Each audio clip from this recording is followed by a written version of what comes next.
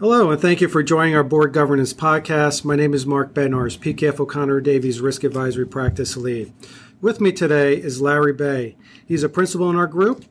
Larry has 30 plus years of risk advisory experience. He has worked with a number of for-profit and non-for-profit boards. Larry, thanks for joining us. Happy to be here. Today's discussion is about key risk-facing organizations. Boards should not take a direct role in managing risks, but instead they should be limited to just risk oversight. So I'm just going to jump right on in and just start talking about the risks that everybody's always focused on every day, and that is financial risk. So Larry, where do you see the risks and what could we do to mitigate them at the organizations? Sure, Mark. There are three areas I would focus in on for a not-for-profit. One relates to funds availability. We have a slowing economy, we have a tariff war with China, and this could affect the value of endowments as well as the investment portfolios. In addition, if the Fed reduces rates, then you can have less earnings generated from interest, which means less money available to programs and services. So it's important for a not-for-profit to think about what might have to change in the event that spending needs to be cut. In addition, if you rely on government funding, as many not-for-profits do, sometimes the program costs exceed what the reimbursement rate is. And in addition, not every not-for-profit has a line of credit or borrowing capacity. So there has to be some sensitivity to how we can sustain these programs and whether or not they cover our costs. The third area is private funding. And that's important because some of the more traditional foundations, have been providing fewer awards with higher dollar value, and that is designed to have more impact. However, if you happen to be one of the recipients that is no longer on the list, then what are you going to do to wind down your program, or can you raise alternative funds? Great. So we know that financial risk is not the only risk that's in everybody's ERM program. So what about things such as strategic, organizational, operational concerns? What are some of the things that board members should be considering? Well, the first thing is the board should take a look at the strategic priorities and make sure that their mission is aligned with their program and activities. We've worked with a number of boards that recognize that their mission was fine 10, 20 years ago. However, the economy's changed, technology has advanced, there's more regulation, the population is aging, and those perhaps that they serve have different needs. So they have to take a step back and just make sure that what they've done in the past is what they choose to do going forward. In addition, it's important to take a pulse check of the board members, because over time, as the board changes, very often new board members have different feelings about the organization's goals, reputation, operations, and fiscal health. And it's important to make sure that we're all heading in the same direction and everybody's on board to be successful. The second area involves people or talent. And the board composition should be reviewed periodically to make sure we have all the right expertise needed to deal with the issues that we face and the types of programs we offer. It could be we need regulatory experience. Maybe we need a lawyer on the board. Obviously, there's a financial and operational element. And when board members decide to retire from the board, what's the succession plan? How do we recruit new members so we don't have voids? And on the management side, very often not-for-profits operate quite lean, and having enough bench strength is important, because if one key individual turns over, and if there's no one to step in to fill that role, you've just created another risk. So, okay, thank you, Larry.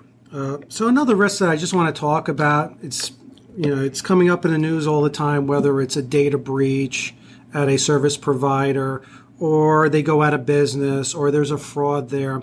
Today, many organizations are utilizing service providers to provide more and more critical services to the organizations. And it's not surprising with today's cloud-based technology, and a lot of the organizations are looking to take the benefit because it's a lower cost of service, or having access to experts in a specific area, or even get from a new revenue stream. So they give you those type of opportunities. But unfortunately, there are risks associated with service providers, as I previously mentioned. Fraud, data breach, service providers going bankrupt are concerns. And now that's why organizations truly need a robust third-party risk management program to truly encompass all aspects of the risks that Larry talked about, as well as other things, and also to making sure your third-party risk management program covers all the stages of the third-party life cycle. And now those life cycle components, those stages are planning, due diligence, which is really focusing on financial conditions, information security, business continuity, regulatory compliance. There's a contract negotiations. You want to make sure you address it there. All the concerns about rights and obligations of each party, defining those performance measures, renewal terms, and ongoing monitoring, which I'll talk a little bit about in a second, and terminations. Obviously, you really want to think about before you terminate an agreement, you have a plan 3-4 months prior to make an evaluation as to what you need to do, whether you're going to outsource, co-source it to another organization, or bring it back in-house. But the planning phase is really focused around the idea of internally determining what are your business requirements, and is it in evaluating the level of risk associated with this. The next phase, as I mentioned, is the due diligence phase. That's the area where you actually look at things, again, financial conditions, information security. Here you're doing a lot of the risk assessment, determining if an organization is either a low, medium, or high risk. Now, what do I think high risk is? I'm thinking about an organization that impacts your clients, your donors. If they have access to that information, I would also consider them high risk. Or if it's a mission critical process, that if you would rip them out of your organization, would it cause a major disruption? See, the information that comes out of that due diligence, you can also include it as part of your contract negotiations to address some of those risks.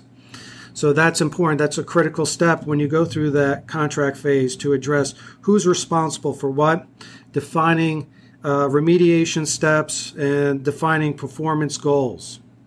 And ongoing monitoring, well, if you have a high-risk service provider, I would suggest at least looking at them on an annual basis.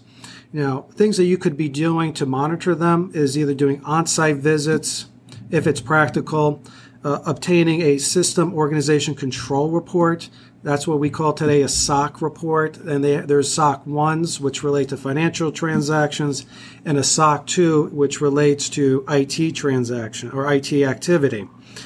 And that's in a test engagement that's being performed by an accounting firm that really looks at those service organizations' internal controls. It's a great way of really understanding what's going on at those organizations. And of course, if you have concerns about their IT function, you can also ask for things such as their penetration results, penetration testing or vulnerability scan results to see if they are remediating those high and urgent vulnerabilities. So those are some things you can do. And of course, like I mentioned, also the termination aspect of it, making sure that you have a game plan if you do transition out of an organization, or if they go bankrupt, what are you going to do? What are your next steps? So in closing, board role should be limited to risk oversight. boards can fulfill their roles by following up on management's implementation of risk management policies and procedures, following up also ensure that these policies and procedures are functioning as intended, encouraging risk culture within an organization. And we see that more and more often in financial institutions where the regulators are actually evaluating risk culture. They find it very important that organizations and specifically process owners are in tune with what are the risks in their departments. And also it helps for individuals to monitor the regulations that are out there and how it impacts their departments. I want to thank Larry for joining us on this podcast. It's been my pleasure, Mark. And I want to thank everybody else for listening in to this Board Governance Podcast. Hopefully you'll join us again in the future.